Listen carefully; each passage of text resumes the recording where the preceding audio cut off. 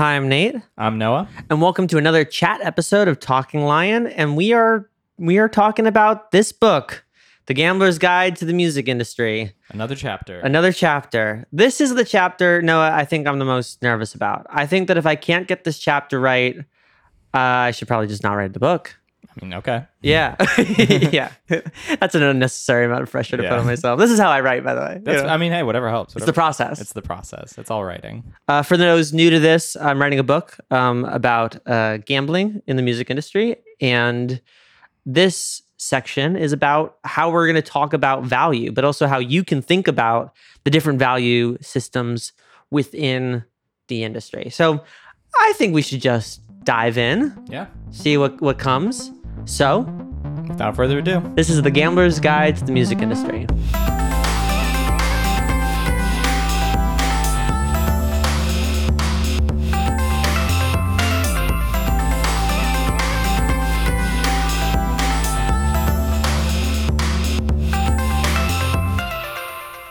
Part 3, Value Systems. Since this book focuses on the economics of the very intangible and subjective area of music, it's important to get a clear understanding of the various value propositions present within any decision you might make. But before we dive into that, there's one thing we need to get straight first: privilege. Like most people, I wish the world was fair and that the best songs and artists rose to the top. But we're not existing and creating in a vacuum. We exist at the mercy of capitalism, in a body that needs to be fed and sheltered at a price. This industry, and the world at large, also doesn't exist without decades or even centuries of context. Racism, sexism, homophobia, transphobia, for countless people, this industry has been and still is extremely exclusionary and even hostile. Additionally, in an industry so steeped in gambling and nepotism, advantages or disadvantages present in past generations will have a direct impact on how easy this industry might feel.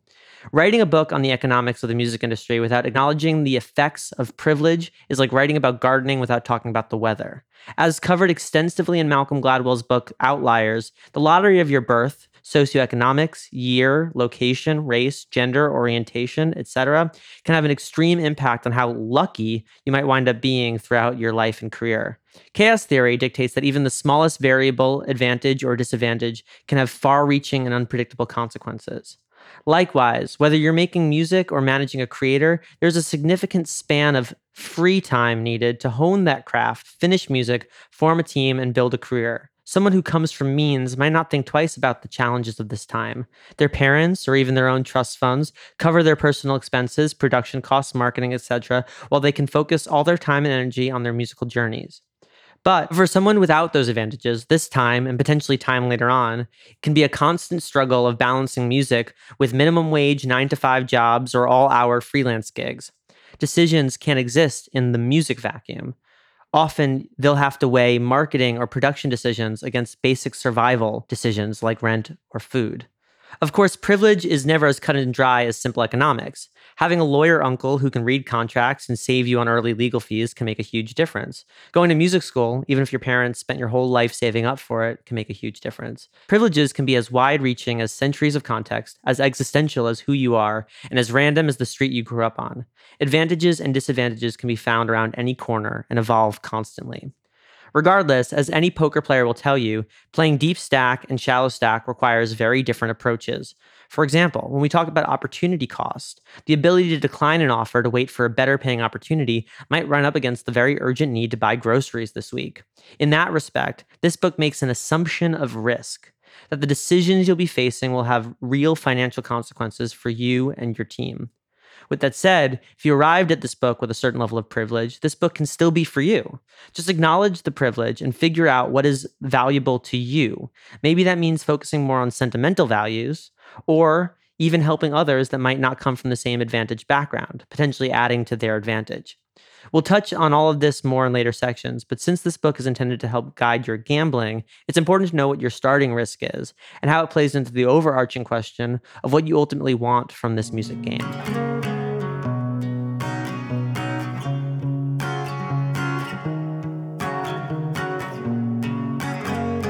And now, value systems. I present to you my attempt at quantifying the various dynamic and amorphic value systems present in the music industry. Real value. How much is something worth? Fees, sales. Expected value. How much something can potentially be worth? Projections, bonuses, plans. Unexpected value. Unpredictable related worth. Tangential, unplanned. Opportunity value. Worth of time, resources, or choices. Costs, delegations. Complementary value. Non-financial benefits of worth. Sponsors, barters, clout. Sentimental value. Worth on a personal level. Wants, dreams. I'll give you an example of each system with this premise. You've been hired to bake a cake for $100. Real value. You have been hired to bake a cake for $100. What they are paying for the cake. So you have a real value of $100. Expected value. Say you know this person has another celebration coming up next month, so there's a reasonable expectation of at least one more future cake if you take this one on. There's a expected value of $100. Unexpected value. Total randomness. Maybe you have a roommate who asks you to make a cupcake from the extra batter for $10, or you find a $10 bill on the supermarket floor while buying ingredients.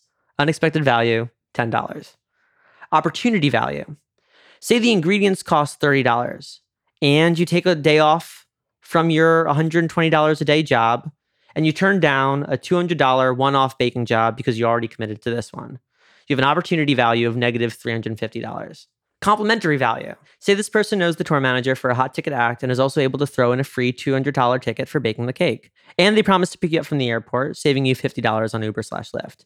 There's a complementary value of $250. Sentimental value. This person is your best friend and it's for their wedding. So in this example, you theoretically net a positive of $110, 460 minus the $350 of the opportunity. Though short term, you'd find yourself with only $70 after the ingredients. A concert ticket, promises of more celebrations, and an airport pickup, and a costly day off from work. Yet, the overall positive expectation would potentially make it worthwhile in the long run. And above the financials, a strong enough sentimental value proposition, like this milestone celebration for your friend, might outweigh all other factors if the losses can be afforded.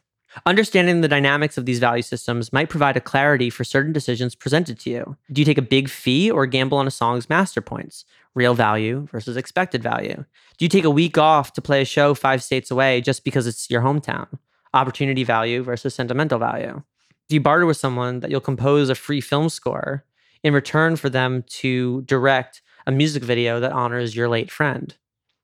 Complementary value versus sentimental value. Sometimes these values work together. Other times they're polar opposites to be negotiated. Sometimes one component can be composed on multiple values. For example, if a label gives you a fee to produce your sibling's song with projection of millions of streams, there's a real value, expected value, and sentimental value tied into one aspect of the project.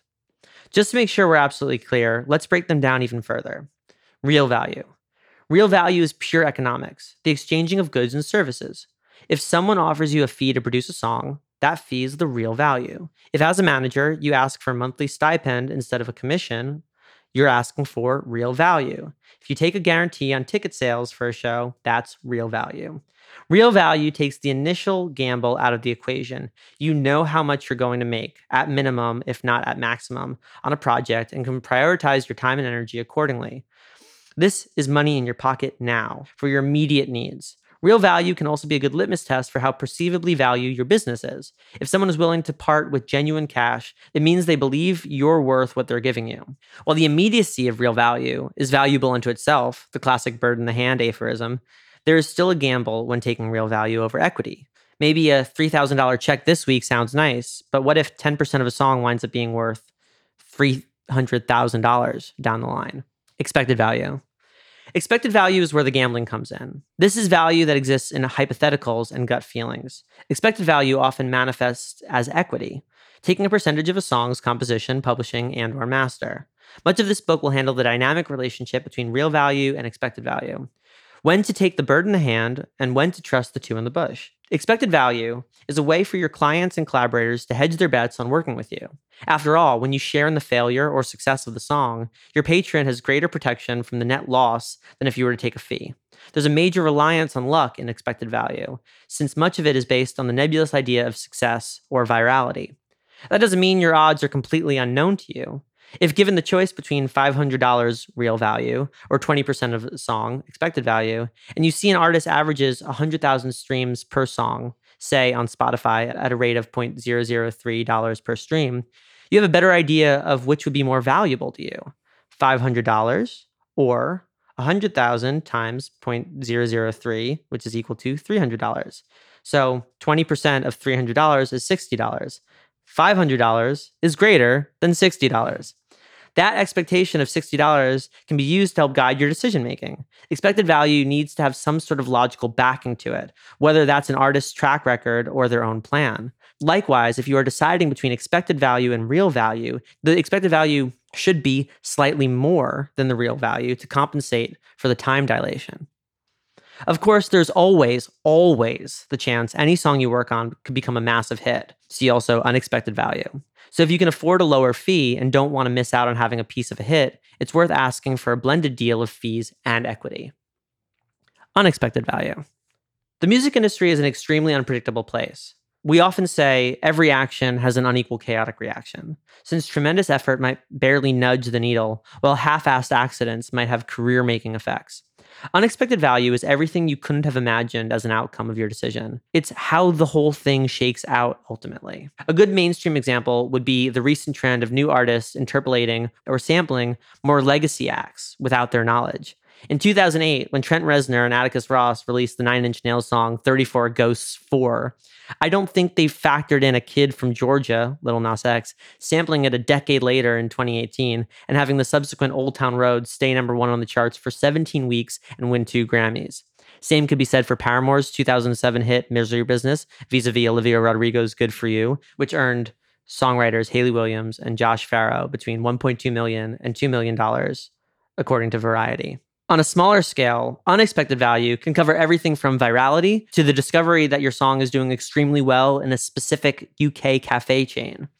In an industry with hundreds of income streams and thousands of financially interested parties, it's impossible to take into account every potential outcome a song or decision might have. On that note, there is a creativity, dare I say, discipline in the distinction between expected value and unexpected value. If you average $300 in streaming royalties for a song and get $3,000 due to a TikTok bump, that would be $300 in expected value and $2,700 in unexpected value. You can't expect virality or good fortune any more than you can expect to get pocket aces on every hand you play. You might see yourself or other people going viral with regularity, but in truth, they've cultivated a fan base capable of creating consistent buzz with each release, thus creating an expected value for themselves. Luck can be replaced by a plan and a following, but true luck can't be controlled. Should you make a plan for what you'll do in the event you get lucky? Absolutely. Should you build your budget and lifestyle around it? Please don't. Opportunity value. Opportunity value starts our descent into the world of intangibility. Whereas real value, expected value, and unexpected value all ultimately wind up with dollars in your bank account, opportunity value deals in the abstract of saving and alternative choices. Opportunity value is the calculation of how much you save by way of time and resources by making a certain decision. Calculating this ineffable value can range from very basic payment comparisons to a much more complicated kind of introspection central to many zero-sum decisions. In the next chapter, I'll go more in depth on how opportunity value applies to calculating your hourly rate, hiring your team, prioritizing projects, and how it might even relate to ordering food online. For now, to understand it as a value system, let's consider a simple comparison example. 2 people need a song written and finished today, and you only have time to do one. Person A offers $750, while person B offers $1,000. If you commit to person A's offer first, thus unable to take on person B's offer, you have an opportunity value of negative $250. Complementary value. Complementary value, while not directly financial, can help you save money in lieu of earning money. Complementary value, I'll shorten it to comp value, can be physical, digital items, tickets, covered expenses like transportation or lodging, barters, or, and I hate to say it, the all too cliche exposure. See also clout. Say, for example, you're offered a show in another country that doesn't have a performance fee, but offers to cover plane tickets, $800, and your hotel, $1,000. That would total a comp value of $1,800, even though the show has a $0 real value. When someone offers you something for exposure, file that right under comp value. It's become a cliche how often artists have been taken advantage of in the name of exposure. It saved venues, labels, ad agencies, etc., countless dollars by letting them offer artists a chance to get more ears on their music rather than actual money. See also real value. But if you play it right, there can be value in gaining clout, though that shouldn't soften you from negotiating for real value as well. Nowadays, brand agencies, PR companies, and social media experts can charge thousands to boost your perceived fame. And there is a translatable value in boosting those numbers. What can more followers on Instagram, TikTok, or Spotify get you? Sponsorships, which is a comp value for free products and or real value in brand deals. Collaborators through verification and legitimacy, which is a sentimental value, but it also makes it easier to reach out to larger artists, which can have an unexpected value. Shows, venues might consider you a safer bet. A higher chance of virality, which can lead to an increase in streaming and an increase in your expected value. Spotify specific, more release day listeners. Your new songs will populate release radar playlists of all your followers. So exposure could provide some beneficial value and save you on the gamble of the aforementioned branding options. More on them later. Last thing to keep in mind when it comes to complementary value. Taxes. What you earn is subject to whatever your federal, state, and or international tax rate may be. So say you earn $1,000 in royalties. A note, a pause here.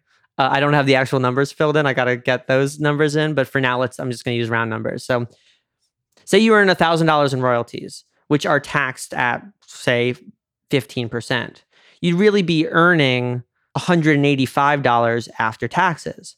So you technically need to earn $1,000 to buy a plane ticket for $850.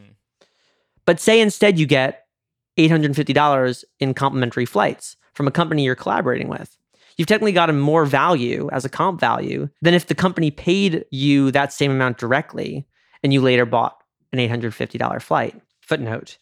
Of course, I'm not an accountant, so the specifics of what comps need to be reported and your specific tax situation are between you and your accountant. This is not financial advice. The ins and outs of this should be talked about with your accountant. This is just a theoretical understanding of the benefits of saving money on an expected purchase in lieu of earning money. It should also be noted, you don't save anything if you weren't going to get it in the first place. Sentimental value. Sentimental value is both the simplest and most complicated value system of them all. That's because it makes perfect sense to you. And it could also make absolutely no discernible economic sense.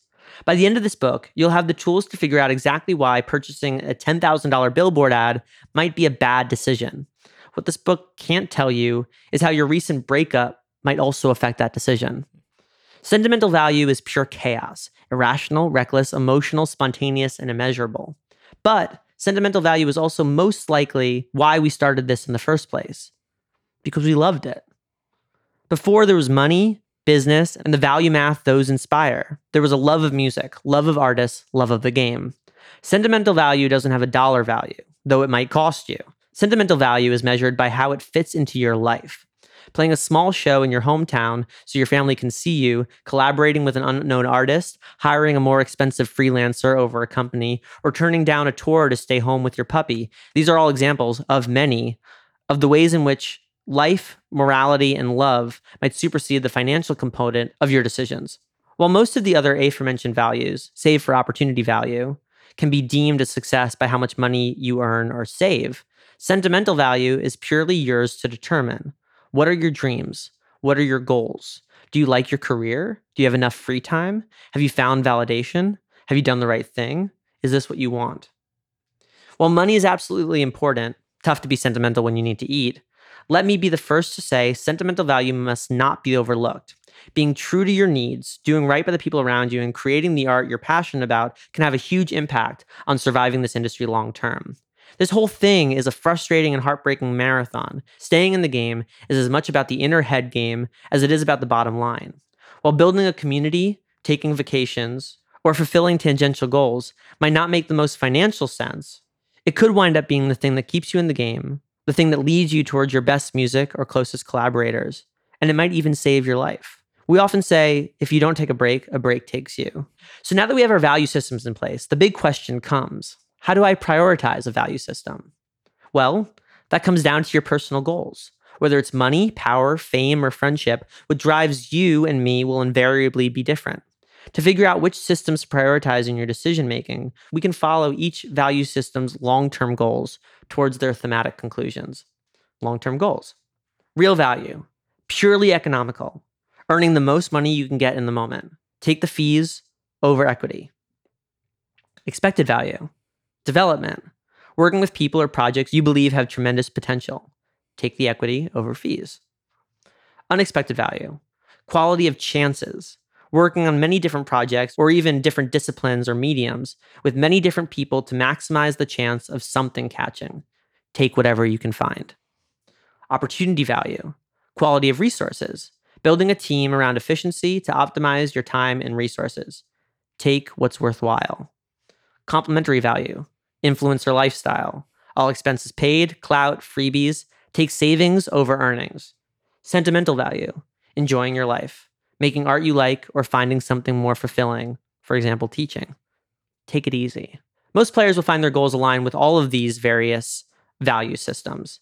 After all, the real success is in the way you balance these systems while pursuing your goals. So here's a little exercise. 1, make a list of these value systems and put them in order of most important to least important to you. It's okay if some tie. 2, for each value system, write down some of your long-term goals as they apply to you. For example, record a song with my dad under sentimental value, or fly to London under comp value. If you're currently in the middle or just starting or finishing some projects, analyze which value systems played into your decision to take each project on. This exercise will hopefully give you a better understanding of how these value systems can apply specifically to your work, your goals, and your priorities. It may also show you how intertwined many of these value systems can be and the importance of finding and balancing multiple systems within a given project or decision.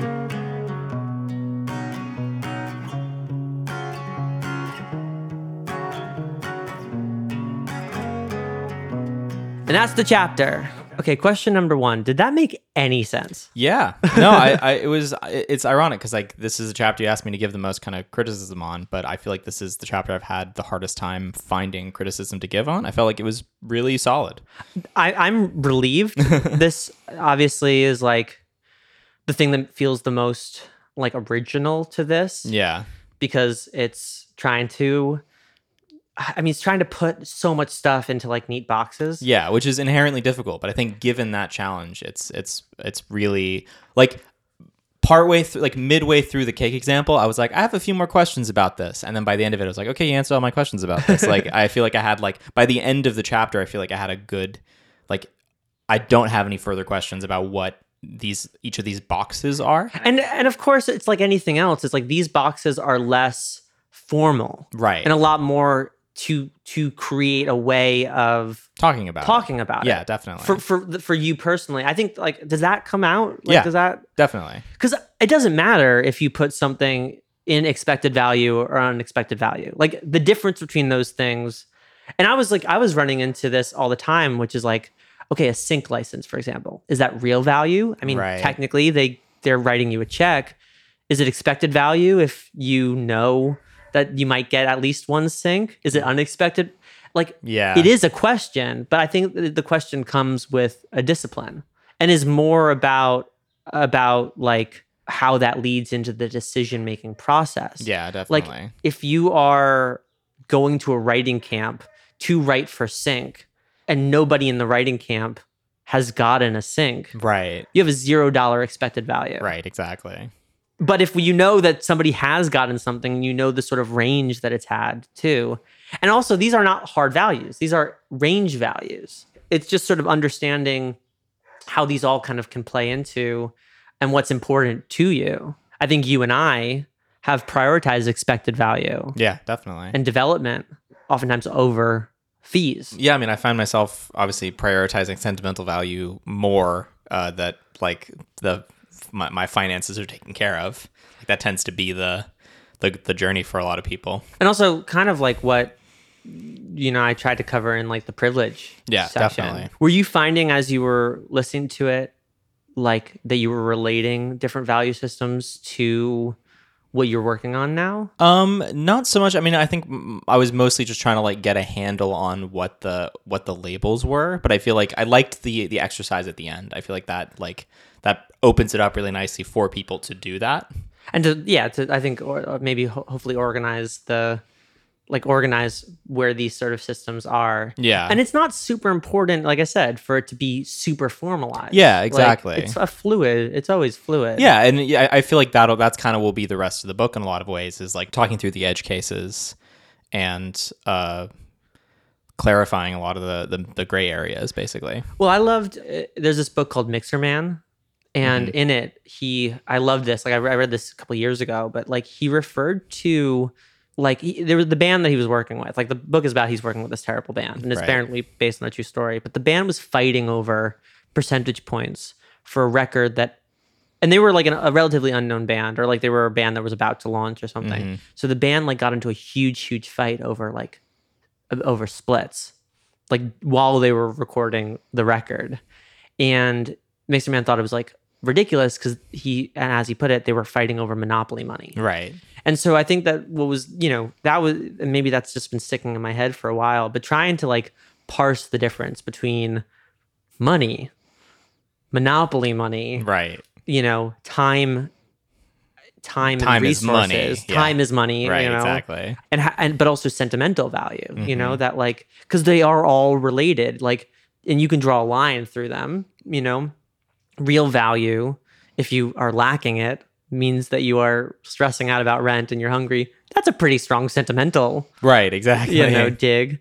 But similarly too, that like lacking a grasp on opportunity value could mean taking the wrong fee, not knowing how much your time is worth, which Yeah. would mean it's affecting your real value. Yeah. Definitely. And also affecting your sentimental value again, because you're feeling stressed out and tired Yeah. because you're working all these hours when you could be optimizing it. So Yeah. But yeah, I think that like that being said, that's why I really liked the cake example, because I feel like it was a nice way of like kind of proving your point. I mean, like, yeah, I've created these labels for different systems of value. Let me just give you like a super simple example of like what this can mean, and then I like how you relate it later to like stuff in music. And I was very nervous about doing Yeah. the cake example, so I'm glad you liked the cake no, example. honestly, yeah, I honestly thought it was really strong. I also felt that like if there was a music example, it'd be almost too close to home for anybody Yeah. to understand it. Yeah, You get lost in how much money it was. Yeah, If I said, "Oh, somebody offered you $500 for a song," somebody's like, "That's a lot of money," and somebody else could read it like, right, "That's exactly. a little bit of money." No, I think that's really smart. I think having it be. I mean, I guess if you're. Oh, I don't know why you'd be reading this book if you're a baker, but Yeah. I think that's the idea. Yeah, somebody who's paid to be a baker, they're like, "I actually disagree with that." Yeah, it's like They're gonna have to read the sequel, The Gambler's Guide to Baking. yeah, the Great Gambling Bake Off. Gambling Bake Off. Well, I think what's also nice about it is it's obviously using a lot of music examples, but I feel like, well, film has its own quirks, and I'm sure visual art has its own quirks, but I'm sure that there would be value, and especially at least in this chapter, there's value in understanding value systems and how they break down to any person.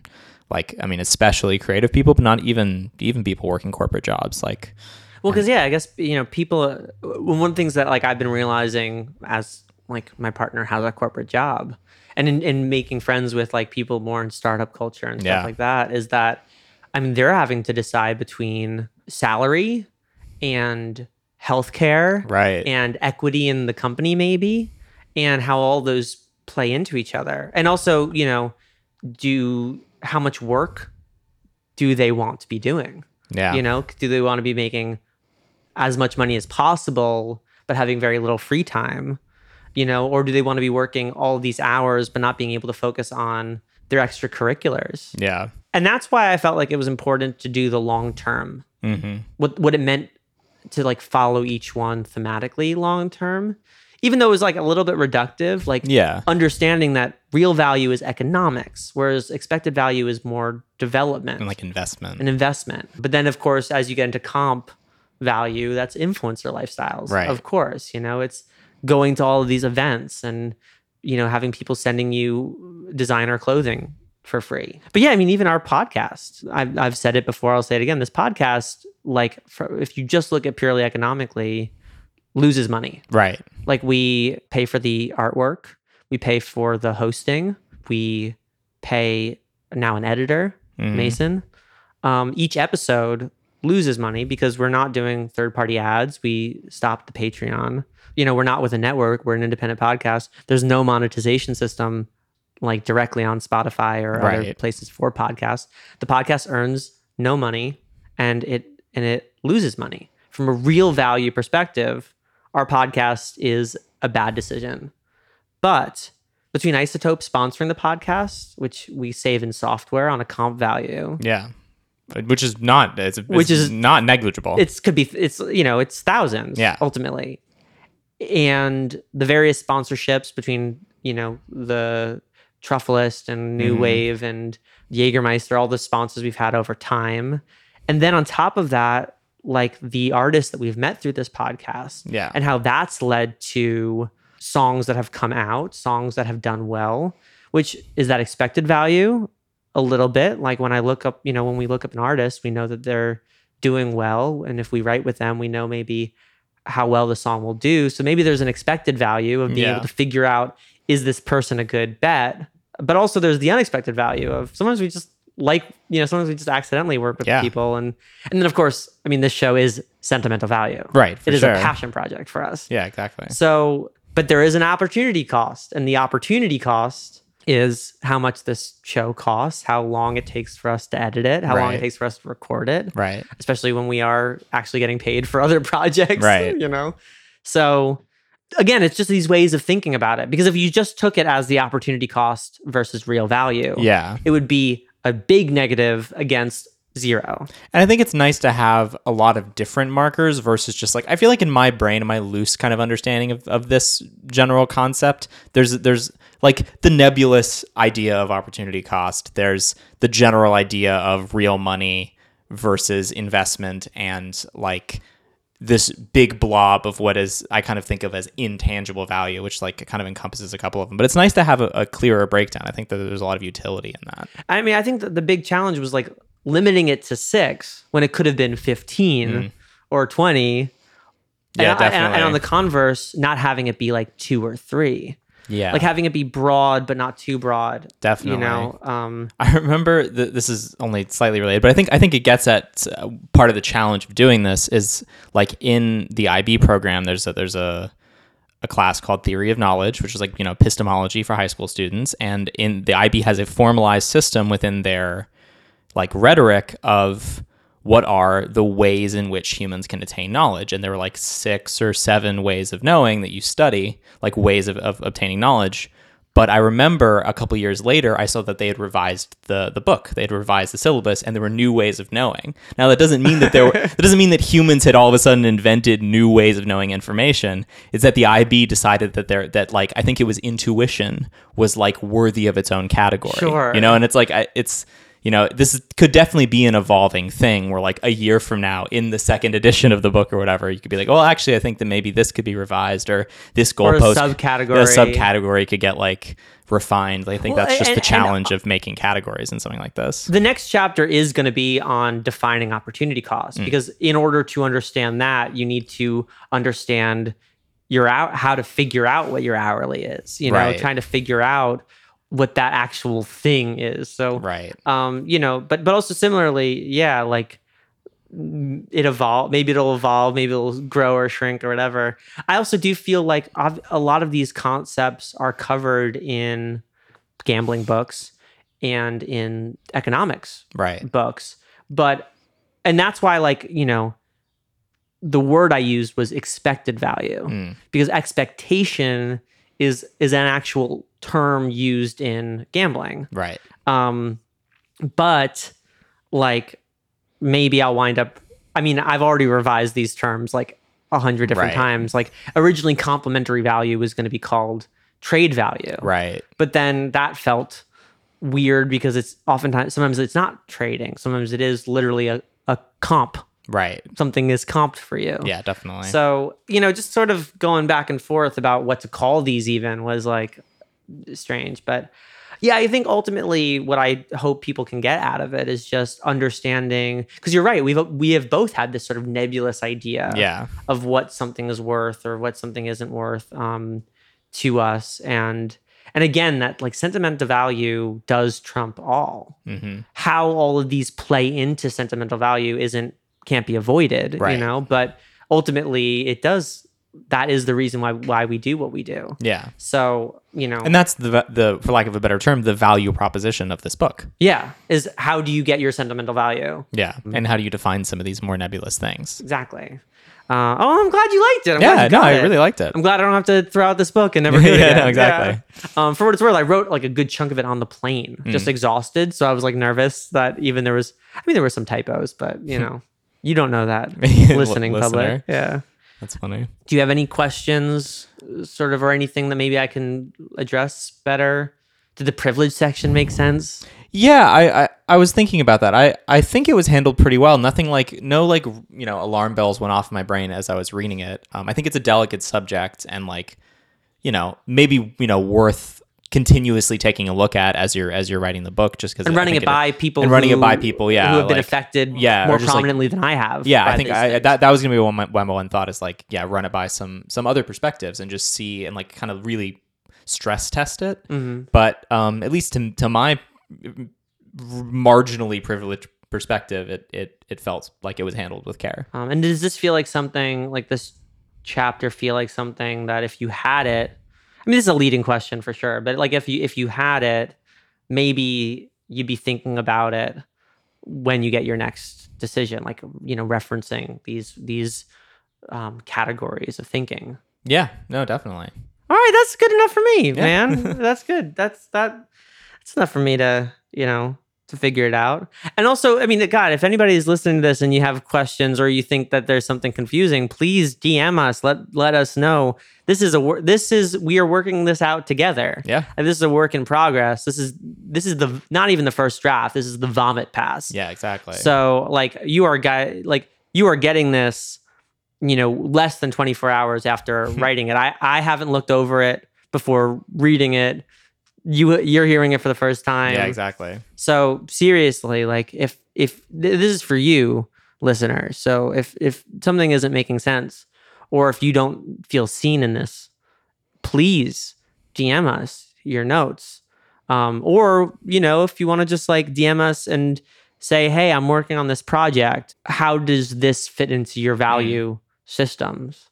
Then okay, I can help you parse through those things, Yeah, definitely. So, and that maybe will help me understand more specific cases. Who knows? Your case study might wind up in the book. Yeah. So that's, I think, that's the thing. Yeah. I think it's a good enough place to stop. Good enough place to stop. I'm sweaty. I'm very nervous about all of this. It's crazy that it's already part of it's out in the world. I almost I'm like, nobody listened to this. Right. Yeah, I should probably go back and edit this, but this won't get done if it's not in this context. If I didn't have to write this every 2 weeks. Yeah, exactly. It's a good device to have. Oh yeah, but I'm sweaty.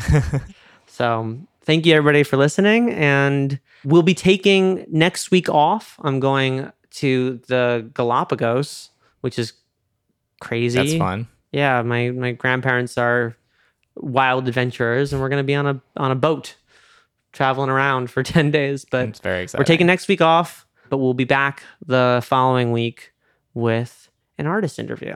So thank you everybody for listening, and we'll talk to you soon.